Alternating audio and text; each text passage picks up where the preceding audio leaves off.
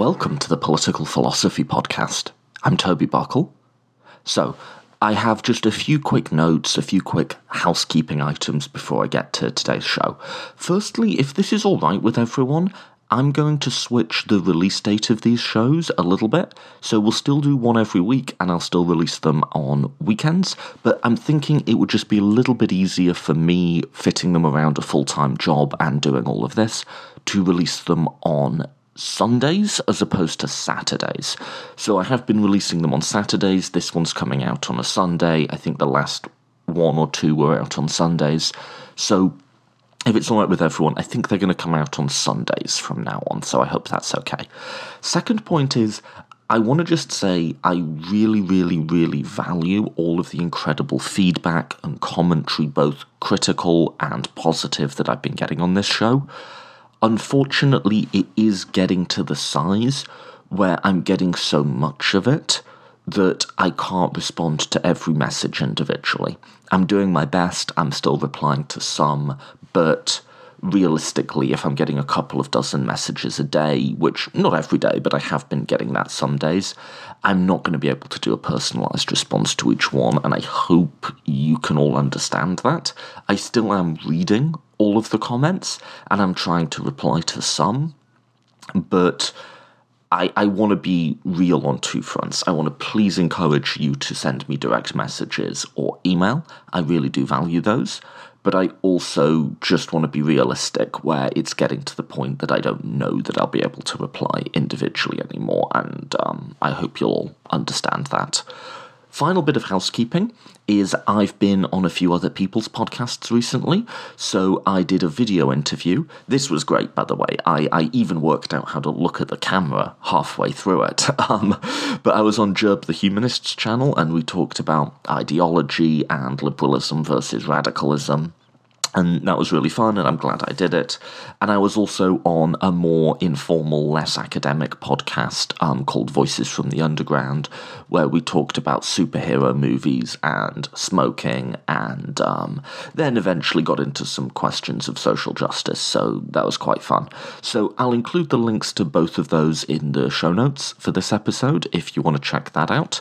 And for this episode, this also follows on in the collaboration theme. So I did want to get this interview to you, and then after this I will get you, as promised, the conclusion to the libertarianism series. That's still in the works. It's still coming.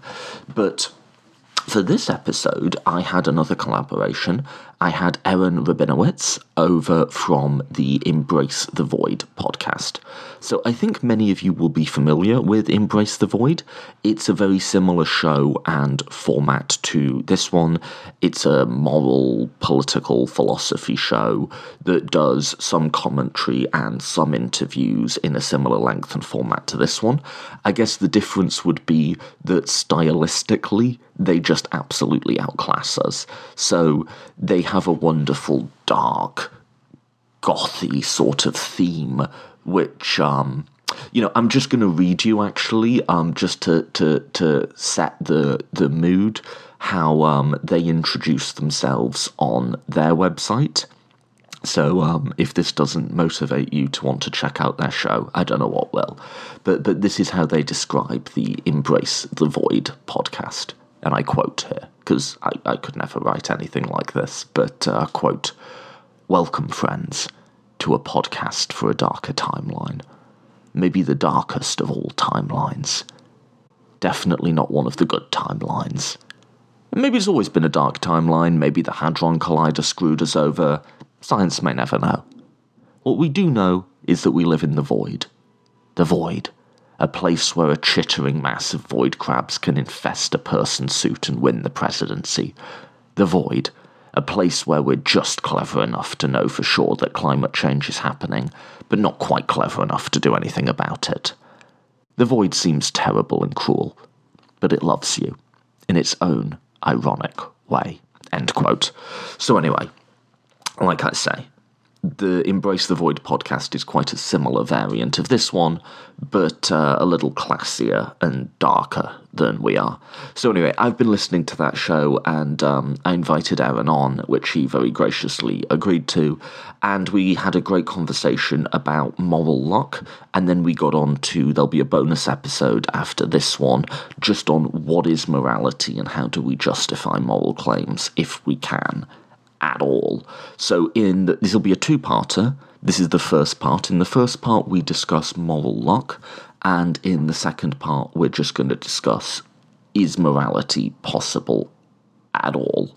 And I think this was a really great conversation in that we agreed about enough that we had a common foundation and we weren't just talking past each other, but we disagreed about enough that we had some interesting and engaged back and forth. So I really appreciated this, and I appreciated Aaron coming on, and yeah, I hope you enjoy it too. So yeah, without any further preamble, it is my absolute pleasure to bring you Aaron from the Embrace the Void podcast.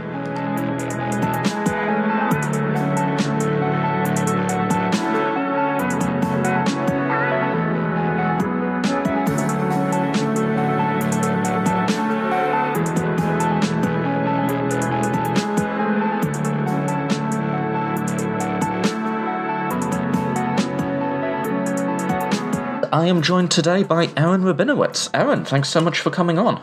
Thanks for having me. So, you are a fellow podcaster. How did you get into this?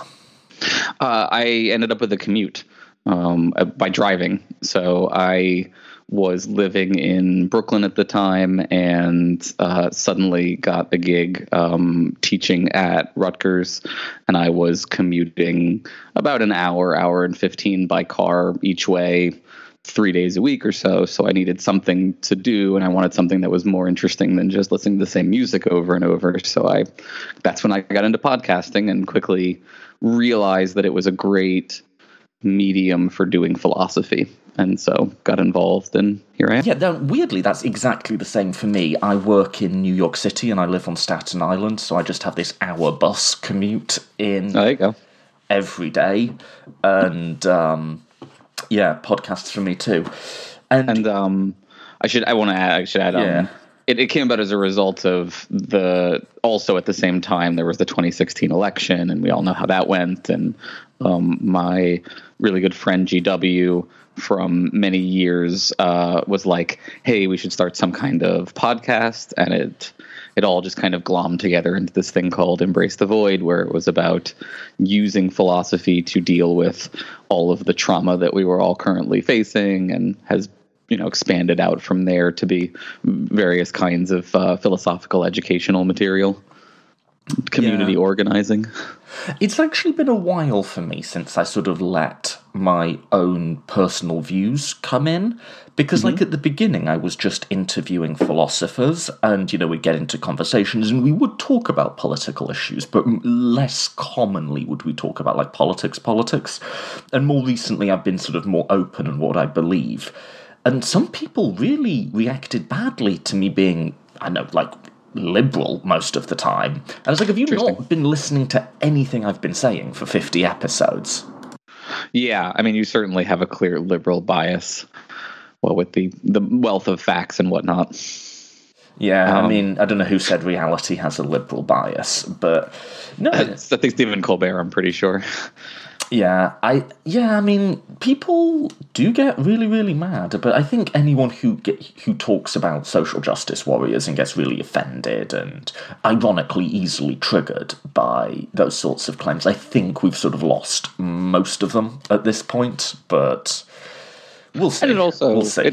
It breaks the spell of the illusion that like information is coming to people in ideologically neutral kinds of ways. Right. That, it forces them to remember that, like, everyone has a bias.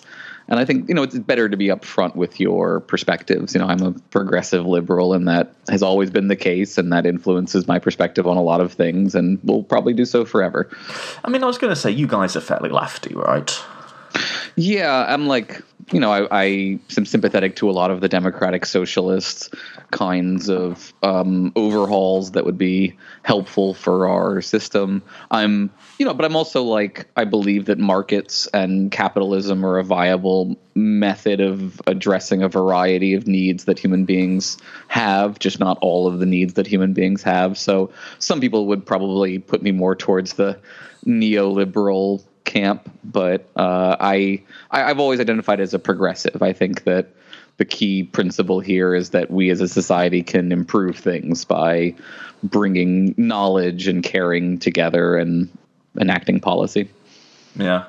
I sort of want to be that. I want to be in the centre, because a lot of people take real pride in, like, oh, I'm so radical, and I just don't. I sort of...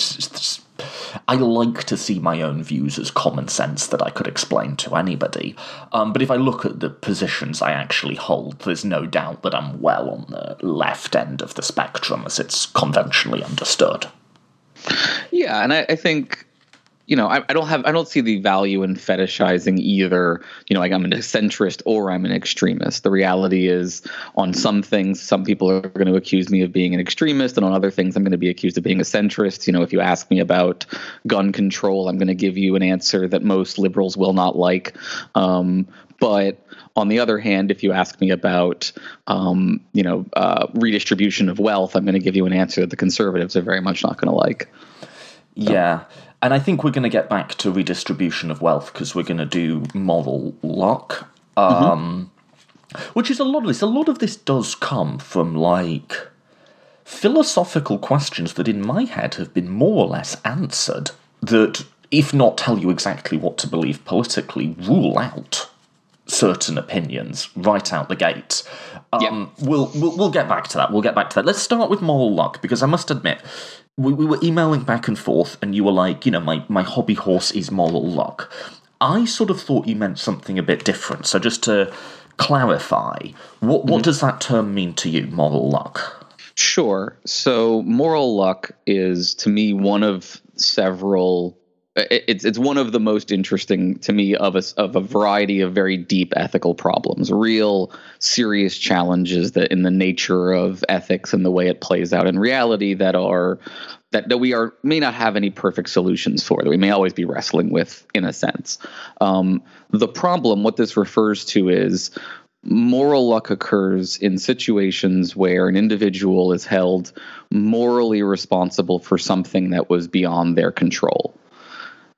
And that's bad because, in most people's view, it's pretty much universally, I think, believed that whether or not you should be held morally responsible for something hinges on whether or not you had control over it, in a sense, that there's an absurdity to holding someone responsible for something that is not under their control.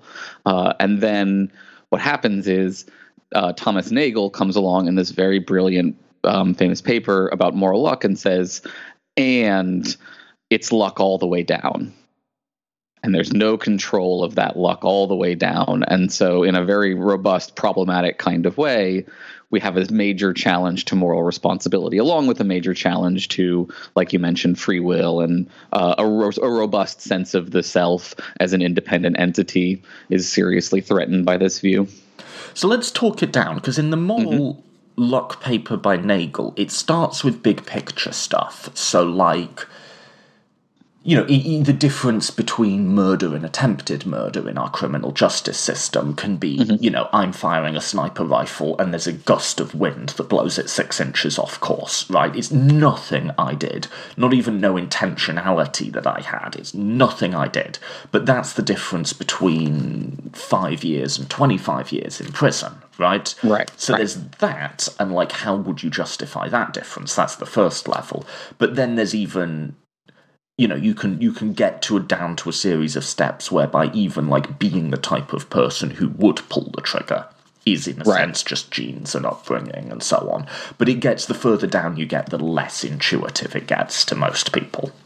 Right, exactly. So he divides moral luck into a couple of different categories. And he basically, like you said, says, we can start with this version of moral luck that most people agree exists, but they also don't think is the end of the story and like is a knockdown problem for what we're talking about here. But then you can move down through these harder and harder levels of moral luck and eventually hit a point where it does raise this really substantial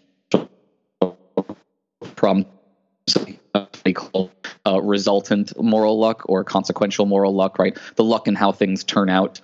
His classic example is the two individuals who run a stop sign, and one of them has the bad luck of hitting a child who ran out into the street at that moment. And like those do present problems for us being consistent about what I was saying about the control condition, this idea that you can only be held responsible for, or you should only be held responsible for what's under your control. But most people think that you can get out of that problem by, as he describes it, like a move inward, where you move from consequences to discussing the intention behind the action, essentially, which is sort of what you were describing. But even at that level, actually, what I want to note. Okay, so here's my view. Is actually this control condition intuition, even at this quite high level, is one that yes, if you state it in the abstract, everyone will nod along and say, that's right. But actually, we ignore it all the time. Like, I think, so I'll give you one example. I think about a third of criminal law has no menus rea requirement at all. So a menus rea is just a guilty mind. There has to be some intentionality behind the act. So just by means of example, most age of consent laws don't have a menus rea requirement. If I sell alcohol, if I own a bar that sells alcohol to a minor, I am responsible for that, even if I was out of the country and I trained all of my staff correctly and I told them you have to do this. If they did it, I'm still liable for it. Likewise, if you have sex with someone who's underage, doesn't matter if you were legitimately deceived, there's no intentionality requirement to that law. And I think when you explain those cases to people, they just sort of nod along and go, yeah, I mean, I guess that actually sort of makes sense, right? Like, that doesn't violate our intuitions as much as, like, it would seem in the abstract. Does that make sense? Yeah. So, I mean, what I would say is I think one solution at that level of the moral luck problem, one way that you can maintain consistency, as it were, would be to say, we're not going to worry about intentions at all. We're just going to hold everyone who does this thing equally accountable, even if they did it by accident. And like that will seem weird in the cases where we're doing it to someone who clearly really, really didn't mean to, but the overall benefits of doing so, maintaining that consistent principle, will be good for society. And so we can justify it in other kinds of terms while acknowledging that, like, it's going to be a little weird when we apply this principle to someone who it really, really shouldn't be applied to in this context. Yeah, but that does, like, I think there's sort of an answer to, like, this level, which just maps down, which is you can imagine the bar owner, or well, let's make it more visceral, right? Let's say there was someone who sleeps with a 14-year-old girl, and it's like, oh, but she told me she was 18, I even saw a fake ID, There's a level where I think you would just look that person in the eye and say, we are still holding you morally accountable for this. Like, I think most people would be comfortable with that. And if they say, but, like, I wasn't ultimately, there was no intentionality on my part, the answer is, we just view this act as wrong, and, like, there's all sorts of good consequentialist reasons why it's wrong overall, and we're just going to punish it where it occurs. And more than that, like, just the fact that the act has happened is sort of so morally outrageous to us that we are just going to punish it. And then that maps down to the, like, but I was just born a person with the genetics that makes me a psychopath. We're still going to hold you accountable. Does that make sense? Yeah, and I think that you can, on the moral luck view, ultimately come up with good reasons for continuing to act as if people are morally responsible. But I think, if we're being honest, that, like, we can't solve the whole problem that way, because there are remainder intuitions that stick around. So, for example, if if you sleep with the 14-year-old and it's your first time doing something like this and you've never done anything like that before, and you say, I didn't intend to do this, we will, in theory, I think, look at you a little differently than someone who repeatedly does that thing, for example, or someone who has a compulsion to sleep with 14-year-olds. So I think there are ways in which even doing that simplified model is going to get you sort of the wrong results, and you may be okay with those results in those contexts. But I don't think that. I think that you end up seeing things differently, and you end up treating individuals differently, even while you are punishing them, for example. Yeah, and that's true, and you can nuance it like that. I'm just pointing out that, like, that I'm not saying that is something you can consistently map across. I'm just saying, even in the big level cases, our intuitions and how we actually act as a matter of criminal law aren't as straightforward as simply an application of the control condition. I agree. And I think the reason it doesn't map down to the lower levels is not because it isn't practical for it to map down to like the constitutive moral luck level, but because most individuals will balk if you tell them that they first have to accept that the problem of moral luck goes all the way down, and then still build an ethical system in spite of that. So that's the hump that I think people have trouble getting over. And I think once they get over it, they actually build a better ethical system on the other side. Right. Okay, so let's go through that hump then. Okay. Because this is just, at this point, so intuitive to me that you can risk forgetting how non-intuitive it is to everyone else. Sure. Right? In that both... Because you're also a liberal. Right, and we can get into that. I think it might be a bit more complicated than it mapping to a left-right divide, but let's just get through the hump first. So the hump is, right, we understand that let's take the running the stop sign case. We understand that that's just luck, right? But making the conscious choice to run a stop sign, that's not luck. Surely, right? And what would we do as a society? How would, surely there must be some sense of the agent running around in someone's head that we can pin all of this to.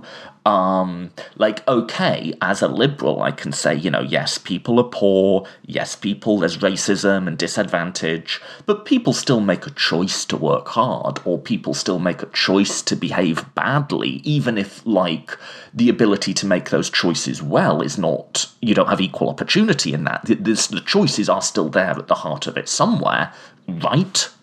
Right.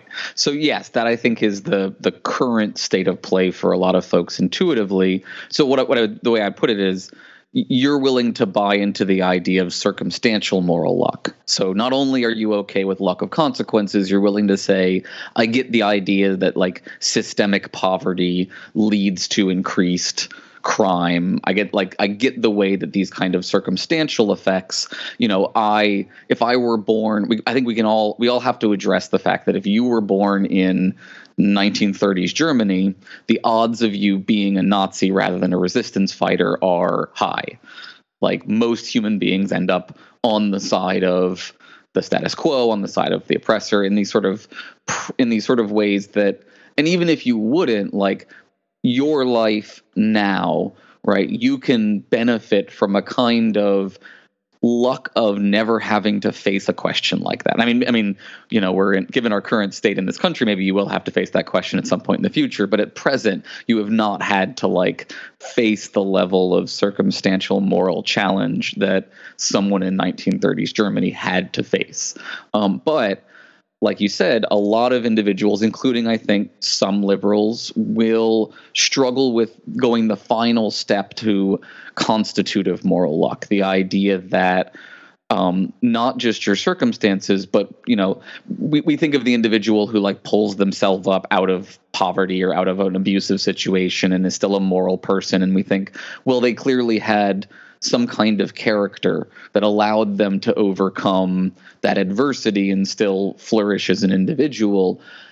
But if we're honest, whether or not they had that kind of character was also not under their control. There's no sense in which the person that you grew up to be, you can always trace everything about you back to factors beyond your control, it seems like.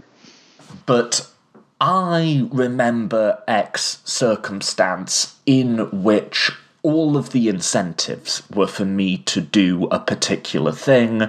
I was in a job where I was asked to do something unethical, and all of my social conditioning was to do it. My economic incentives were to do it, and I still chose not to, even though I knew it wouldn't benefit me in any way. And if there's not some point there at which I can hang my ego on and place some sort of agency there for which I can be rewarded or blamed, then what the fuck does anything mean? Okay, good. Let's put a pin in the ego part, because that is really important. And part of the reason... Maybe I shouldn't have said that, because that's what I think it comes down to. But anyway, I mean, I think it's absolutely 100% important that part of the reason people draw the line at constitutive moral luck is they want to set the egoic sense of praise and responsibility for the good things that they've done. But first, I want to drill down on your thought experiment for a second here, right? So in this hypothetical where you did this thing, even though all the factors were working against you, did you do it because of some reason? Did you have a reason for why you did it? Sure, an innate sense of justice, let's say. The better angels of my nature intervened. Did you choose to have better angels of your nature? Did you choose to have that strong innate sense of justice? I chose to act on that moral intuition. In what sense did you choose to act on it? You were driven by that reason instead of the other reasons, correct? Yes, I had an instinct for my financial gain, I had an instinct for my comfort, and I had an instinct to do the right thing. Okay, and the right thing won out because that factor was stronger than all the other factors together, right? That factor won out because I chose it as a discrete ego object sitting behind my eyes and weighing up the options of the universe. Me jumped in and intervened in the chain of causality and said, that one. All of society and nature and all this deterministic bullshit, that presented me the options, but I chose the option. You weren't determined to choose the option. Exactly. So what did you choose it based on if it wasn't determined by anything? Was it arbitrary? On the basis of, and that's the problem, right? There's not a brilliant answer to that question. Nope, there is no brilliant answer. That's a hard question. I mean, so this is my, let me formalize this, right? This is my infinite regress problem for moral luck, which is for any action, I think you can ask, you either did it for a reason or you didn't do it for a reason. If you didn't do it for a reason, then it was arbitrary. If you did it for a reason, we can trace the efficacy of that reason and its origination in yourself back to your personal history in some way, things beyond your control. Maybe you had parents who happened to teach you about the importance of justice and habituated you to make the right choice. Or maybe you had the opposite, and because your parents were terrible, you highly valued being a better person than they were. But whatever it is that made that thing a part of you and not a part of someone else was not a choice that you made at the age of 3 or 7 or whatever. Like, that doesn't make any sense. What if it's truly spontaneous, though? I have these options before me, and it just is some neurons firing in my brain, and I go, that one. But even then, it's the neurons. I think a lot of... Okay, I'm just getting to my own views here. I think a lot of people want to, bring the idea of chance, or if you want to get really dorky, quantum indeterminacy or something. Yeah, they sure do. But let's just say it's chance, then. That's still... then there's still no place for the ego to jump into the chain of causality. It might not be determined in that if you rewinded the universe back to the beginning and press play again, you might get something different. But if that difference is based on chance or indeterminacy, there's still no room for the soul or the ego to be hiding. Yeah, the way I like to put it is, with free will, you can either have freedom or you can have a will, but you can't have both. If it's it's in any robust sense a will, then it's a determined thing in a kind. And Nagel puts it right. There's something inconsistent about our ethical view and recognizing that human beings are objects and actions are just events, but human beings really are just objects and actions are just events.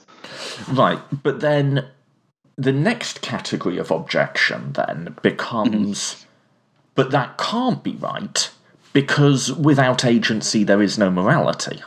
Right. So now, and that's like, I'm fine with that. If I can get people to buy into the existence of constitutive moral luck, I'm already happy.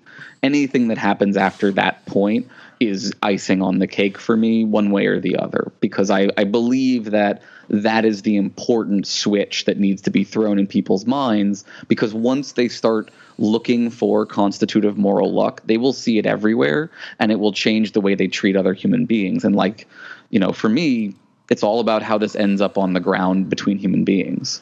But sure, let's talk about your question, right? Go ahead. But so there's an analogous argument of but if you don't believe in God, won't people just run around raping and murdering each other, right? Now, so, yeah. You can sort of point out that empirically that doesn't seem to be the case, but that seems to miss... I'm actually, somewhat baffled here, even to construct a devil's advocate argument, because I actually don't really get what this argument is trying to do, because even just accepting the causal link that, without bullshit we won't be good, even stipulating that, it seems odd to reason backwards from... This set of outcomes or beliefs is desirable, therefore X is true. That just seems epistemologically backwards to me. Does that make sense? Yeah, absolutely. So, the question of psychologically, right, rather than theoretically, can we sustain ethics on this view is, you're right, exactly like the question of can an atheist still act morally? And I think in both cases the answer is yes, and the reason is they have a bunch of good reasons for acting morally, even if they didn't choose those reasons, But even if there weren't reasons, right? We'll get on to the side of can we reinflate the balloon of ethics, and I think we both think that we can. But then let's say our arguments don't work there. It doesn't mean that this argument backwards from morality makes any sense. Right. It's like saying, I'm going to believe in God because if I don't, I'm going to start murdering people. That's not the way that belief formation does or should work most of the time, in my opinion. You're asserting what you've been asked to prove. If you say, why are we moral? And you say, well, I'm assuming agency is real, and because of agency we should be moral. And then you say, well, agency isn't really real in a fundamental sense. They say, oh, you've got to have agency, otherwise you couldn't have morality. That's just an infinitely expanding tautology. Right. And I mean, like you said, it's empirically verifiably false. I teach this paper multiple times a semester, every semester, and I've yet to have a student, knock wood, go on a killing spree as a result, because again, they have very good reasons not to. That's what we built society for. So I think the harder problem is the theoretical side. Can we maintain a consistent theoretical justification for our behaviors, or are we essentially committing ourselves to a kind of hypocrisy in continuing to act the way we or continuing to treat ethics like it's real when we've already said that free will isn't? Well, there are ways in which ethics isn't real, right? I think the balloon reinflates, but there's some parts of it that won't. And there's, to use the religion analogy again, there's this fiat justitia ruat caelum, let justice be done or the heavens fall, the idea being it is better that you avoid even the tiniest, most venial sin than that the entire world is destroyed, right? You'll never get back to that from, a pure ground-up morality. You'll only get that with God. And the idea that of some of the extreme libertarian justifications of our society, you'll never get back to that from pure consequentialism or justice ethics. Virtue ethics. So there is a sense in which, like, I'm willing to bite the bullet there and say, yes, in the very specific sense you mean it, where there is an extra-human origin to the social order, and extra-human constraints, supernatural constraints, or just this spooky free will stuff binding our actions. Yeah, in a certain sense, that just isn't real. I mean, as a moral realist, I think they're not supernatural, but there are objective moral truths that constrain us in a sense, and that ought to constrain us. Whether or not they effectively do psychologically is a separate question.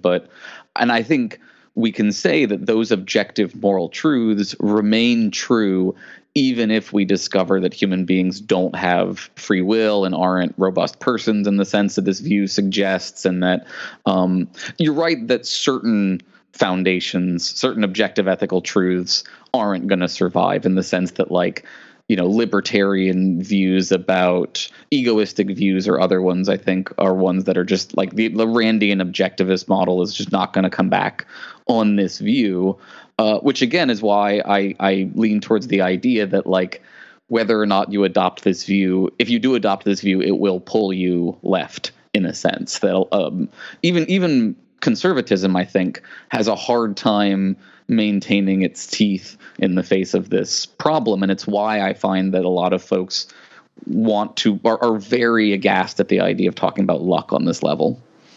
Yeah, I mean, conservatism is empirically false in a way that other ideologies aren't, but let me just try and explain the intuition I was trying to cash out there. Yeah.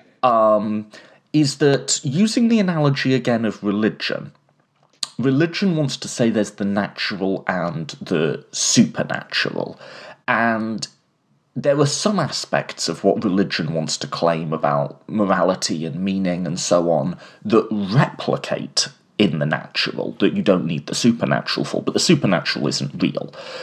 And by analogy, there's certain, like, hard ought claims.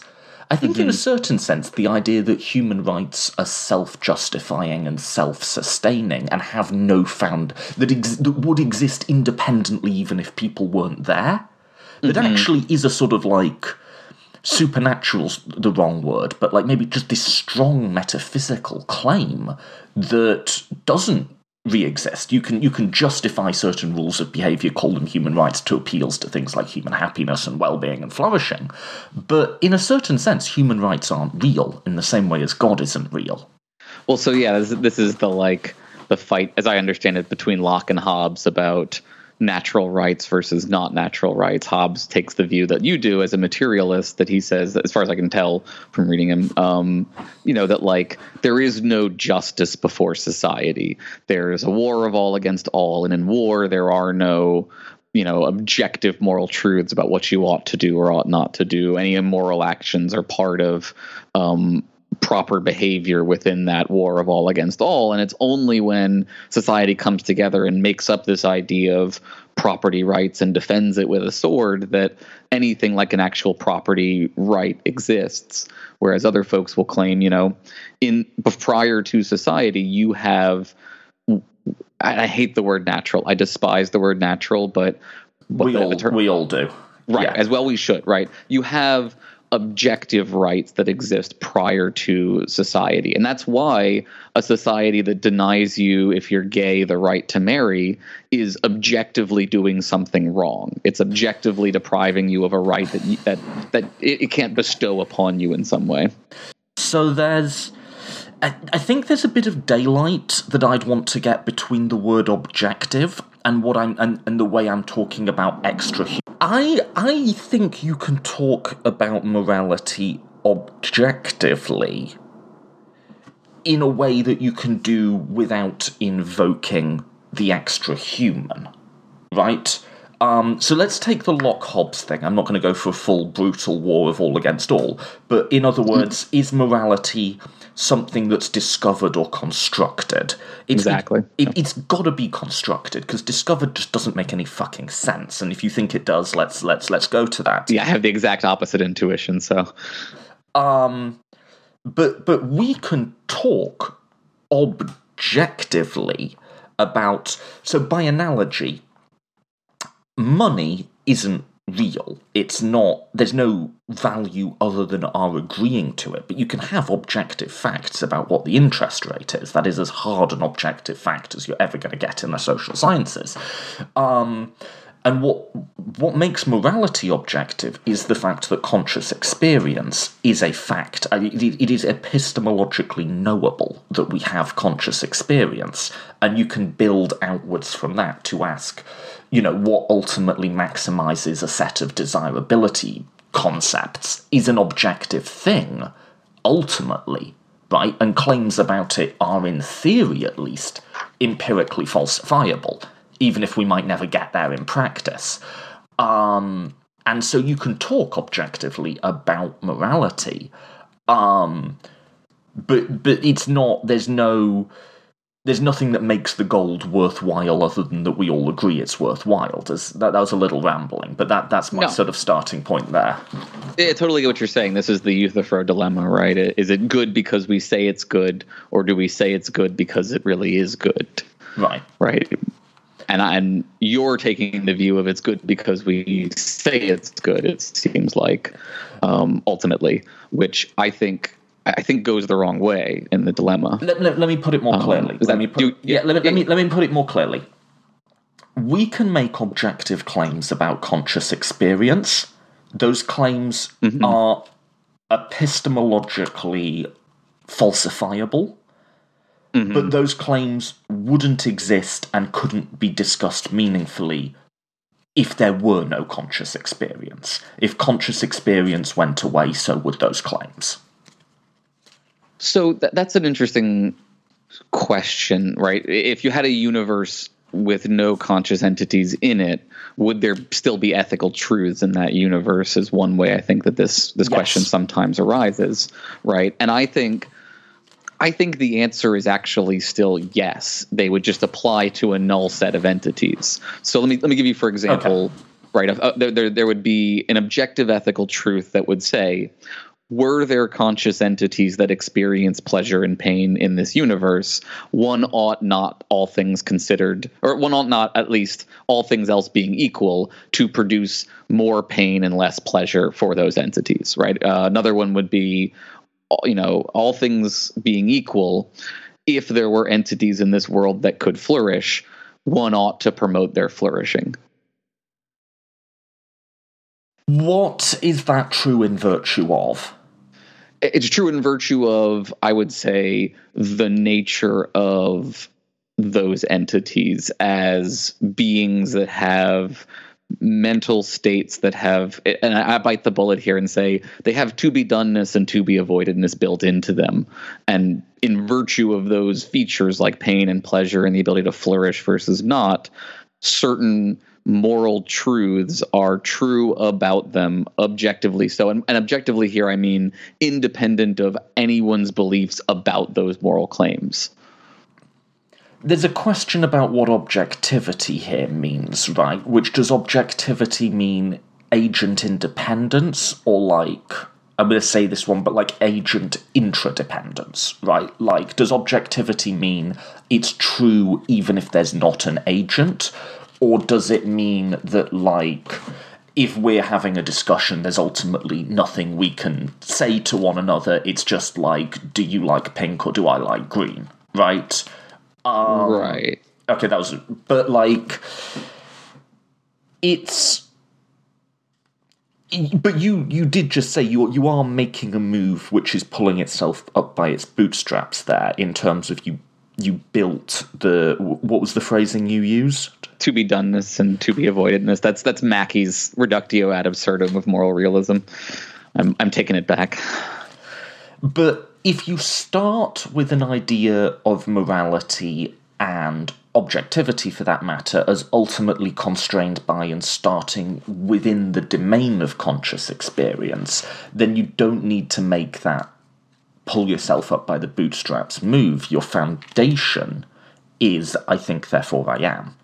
Now, a lot else might be wrong outside of that, but I'm starting with Descartes this time, just like, conscious experience exists. That is my premise. Yeah, and look, I there's an interesting question, I think, about whether you can have ethics about things other than conscious entities, and I think there are some good arguments to say that there are impersonal ethical truths, there are agent independent truths. There's some good arguments about the moral significance of wholes, in a sense, not individuals. So that's one way that you can go in this kind of debate. But I mean, I do think that a lot of ethics as we understand it is necessarily tied to the nature of conscious entities, but that's different from saying it's subjective, from saying that it is belief dependent.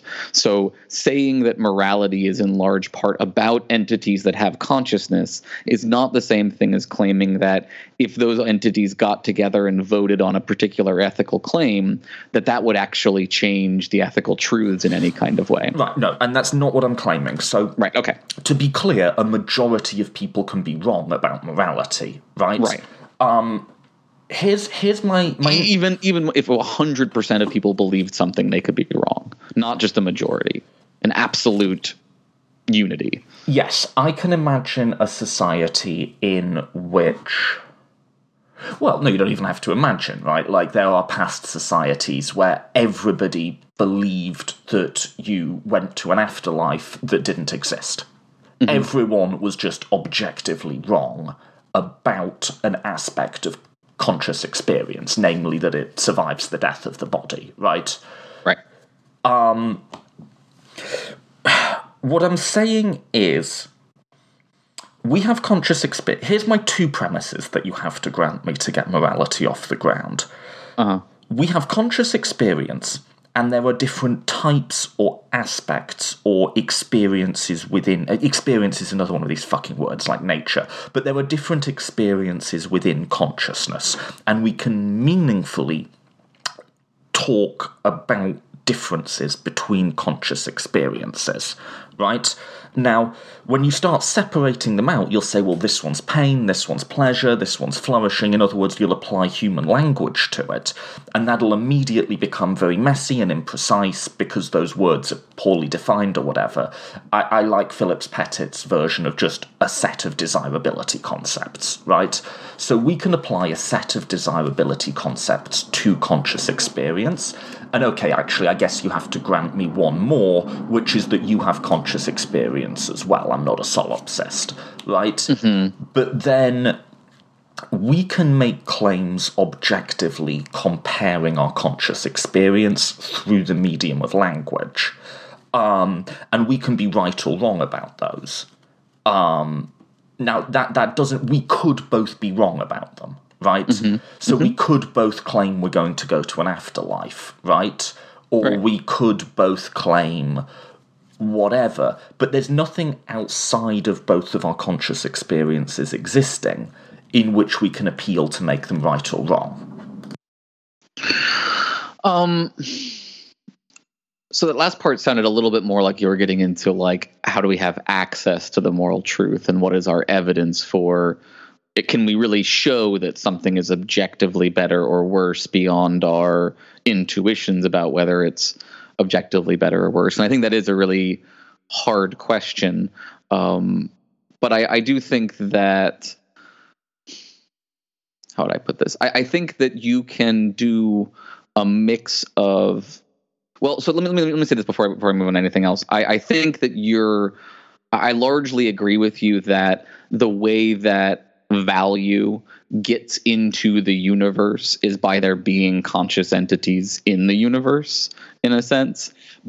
I would just, the issue that I push back on is that in the modern materialist, like pre-postmodern, like early modern materialist view, as I think you've talked about some on your show, the moral stuff gets pushed into the anti-realist camp because it's not quantifiable and verifiable in the ways that the other stuff is. And so there's this long period where it's viewed as not being part of the fabric of the universe, partly because consciousness is not viewed as being part of the fabric of the universe on that view.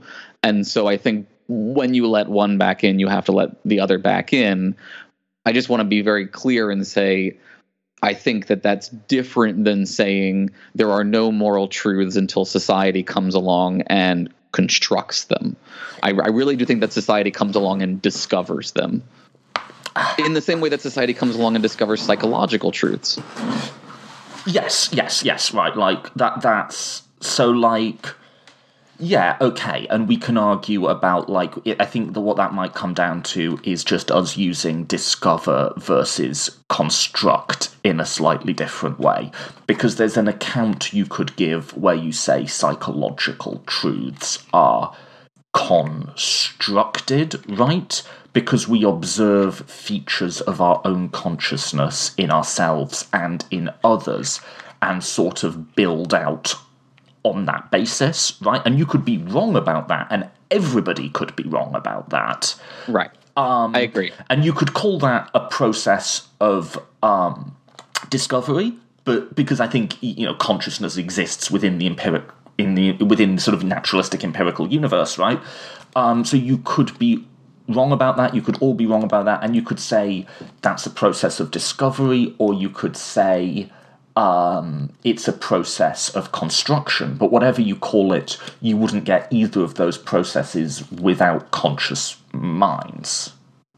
Yeah, and I mean, again, I want to say that I remain agnostic on can you have ethics without conscious minds. I think there are some interesting arguments being made there, and I haven't made up my mind one way or the other. I do think that the majority of what we're doing when we're doing our ethics is related to our conscious minds. So, you know, I buy that. And I don't fucking know. Like, I'm not a philosopher. I just have philosophers on and bicker with them about meta-ethics. And something else I'm throwing here that's funny, since you brought up constructed personality, is I'm much more bullish on anti-realism with regard to the self than I am with regard to moral claims. So I think you're a lot more constructed than your morality, in a sense. Yeah, well, I mean, I just like... I'll quote Philip Pettit here. It offends parsimony, right? We have one basis for morality, which is sort of we know we all exist, right? Like, why do you need to bring anything else in when you've already got a basis that you know is real? Why are we still sort of faffing around with something that we really don't know is real? Does that make sense? Yeah, I just don't think that I'm bringing anything else in any more than someone does when they claim the laws of physics exist. Right? I'm not creating another entity like a Platonic moral truth that exists out there in a physical form or something. Right. Moral truths are just accurate descriptions of the world. They're not entities. Right. So I don't think Occam's razor applies here. I don't have a great response to that. Or to put it in Einstein's terms, right? Simplify as much as possible and then no more. And I don't think that you can remove. I think if you remove robust moral realism from the picture, you get a bunch of problems of subjectivism that you're not facing, because I think in your view is really a kind of it has a moral realist foundation, even though you think a lot of where we go from there is constructed societally, which I agree with. No, I mean, all I'm trying to say is what is real, and what we have good reason to believe in is what we have good reason to believe in. And that's it. And let's get back into it this way, right? Is that sort of informs my critique of a lot of the policies that follow from a strong sense of agency or a strong sense of whatever is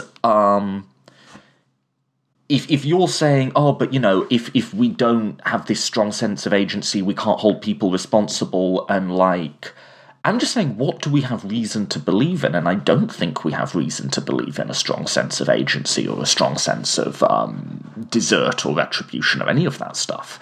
And if you just sort of say, but this or that consequence, I'm saying, what can we describe about the world honestly and accurately? That's it. I mean, I agree, and I think...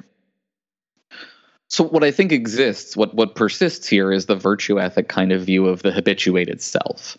If there is anything robust that is the you that persists through time, it's an entity that has been built up, and it's not under your control in this moral luck sense. But so here, let me put it in the Buddhist terms, right?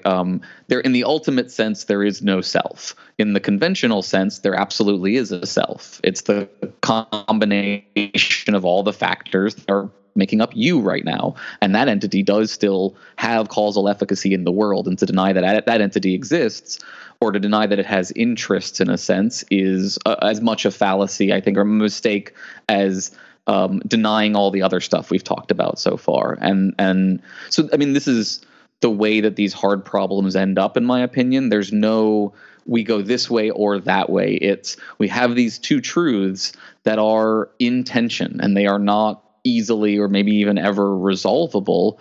And our life is spent trying to figure out how to balance those two levels of truth.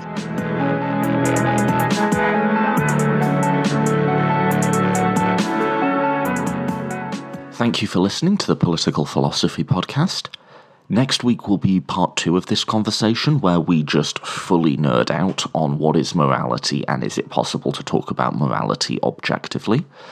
After that, I'll do the conclusion to my libertarianism series, and then, who knows, I've got a bunch of great suggestions for guests to reach out to, which I'm in the process of doing, so please do keep sending me those.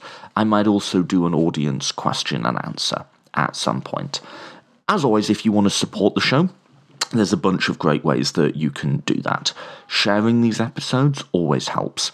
All of the growth we've seen on this show has been purely organic, just people sharing episodes on their own Facebook, Twitter, social media, forwarding them to friends, stuff like that. And if you're able to sponsor on a more monetary level, we've been recommending a donation of $2 per episode on Patreon.